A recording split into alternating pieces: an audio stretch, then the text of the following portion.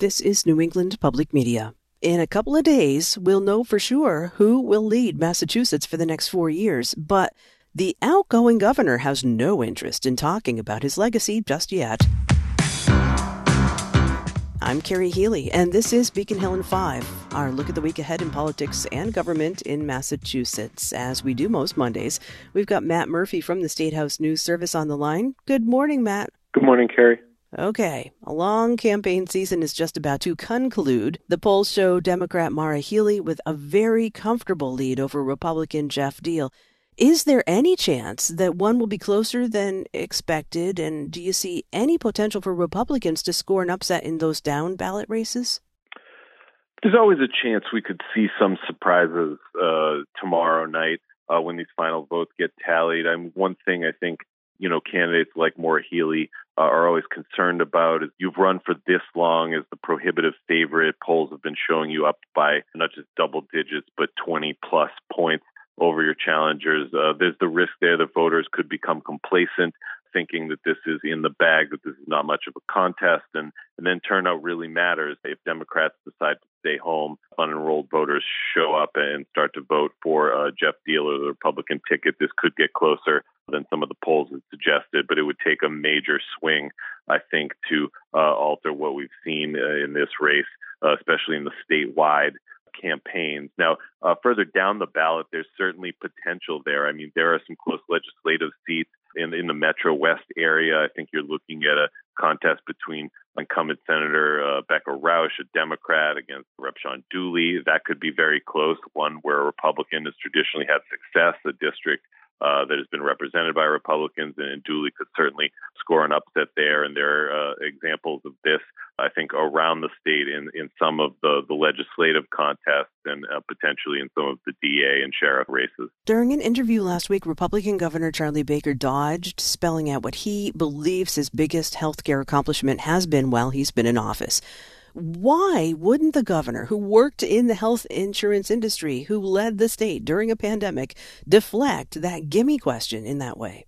Yeah, it does seem like a sort of layup for him. I mean, there are things that he can point to for sure, but this is sort of in keeping with the governor's mantra since he announced that he would not be seeking a third term, and he's wanted to be that guy who has put his head down and is going to, I think in his words, run through the tape. He wants to keep working. Now, with the economic development bill and the closeout budget for the state on his desk, that is one of the last major pieces of legislation that I think we're going to see him have his fingerprints on. There could be a few more things in the closing days of the legislative session and the informals that crop up, but his time is running out. But there are probably more things he wants to do, and he wants to keep focusing on the work for as long as he can. And there's certainly time, I think, come December, as we get closer to the holidays, you'll start to see him and the administration start to reflect a bit more on what the past 8 years have brought and what he has accomplished.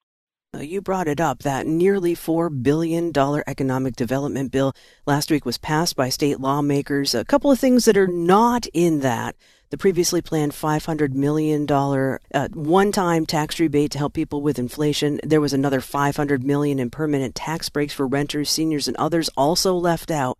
Could the dropping of those tax breaks impact any lawmakers' reelection campaigns? Yes, certainly, especially in the close races for incumbents who had been campaigning. I mean, these were popular items that passed the legislature, both the House and the Senate, with overwhelming votes back in the summer before the state learned that they would be sending back by law $3 billion in refunds to taxpayers across economic brackets. Now, perhaps no surprise that the $500 million in rebates for middle income taxpayers were dropped, given the $3 billion already going back. But some of these longer term permanent tax reforms were popular, and many candidates were campaigning on them and the need to get them done, including Maura Healey at the top of the ticket, saying this will be her top priority if she gets into office, to return to this issue. Will it swing any race? I guess that remains to be seen, but it certainly could be on the minds of voters who have yet to cast their ballots and are waiting until tomorrow. Has there been any word on that being supported or not supported from Geoff Diehl? Yeah, well, Geoff Diehl obviously also big on tax cuts. He's been less specific than Maura Healey, who's explicitly said she supports the package the Governor Baker put forward and the one that the legislature passed. Jeff Deal saying he supports tax cuts and reducing state spending in general, and I think you would see him support a number of these tax cuts as well. Matt Murphy is a reporter with the State House News Service in Boston. Matt, thank you as always. Thank you. This is Beacon Hill and 5, our weekly check-in at the State House. You can subscribe to this podcast and others from New England Public Media at our website. That's nepm.org/podcast hub. This is New England Public Media.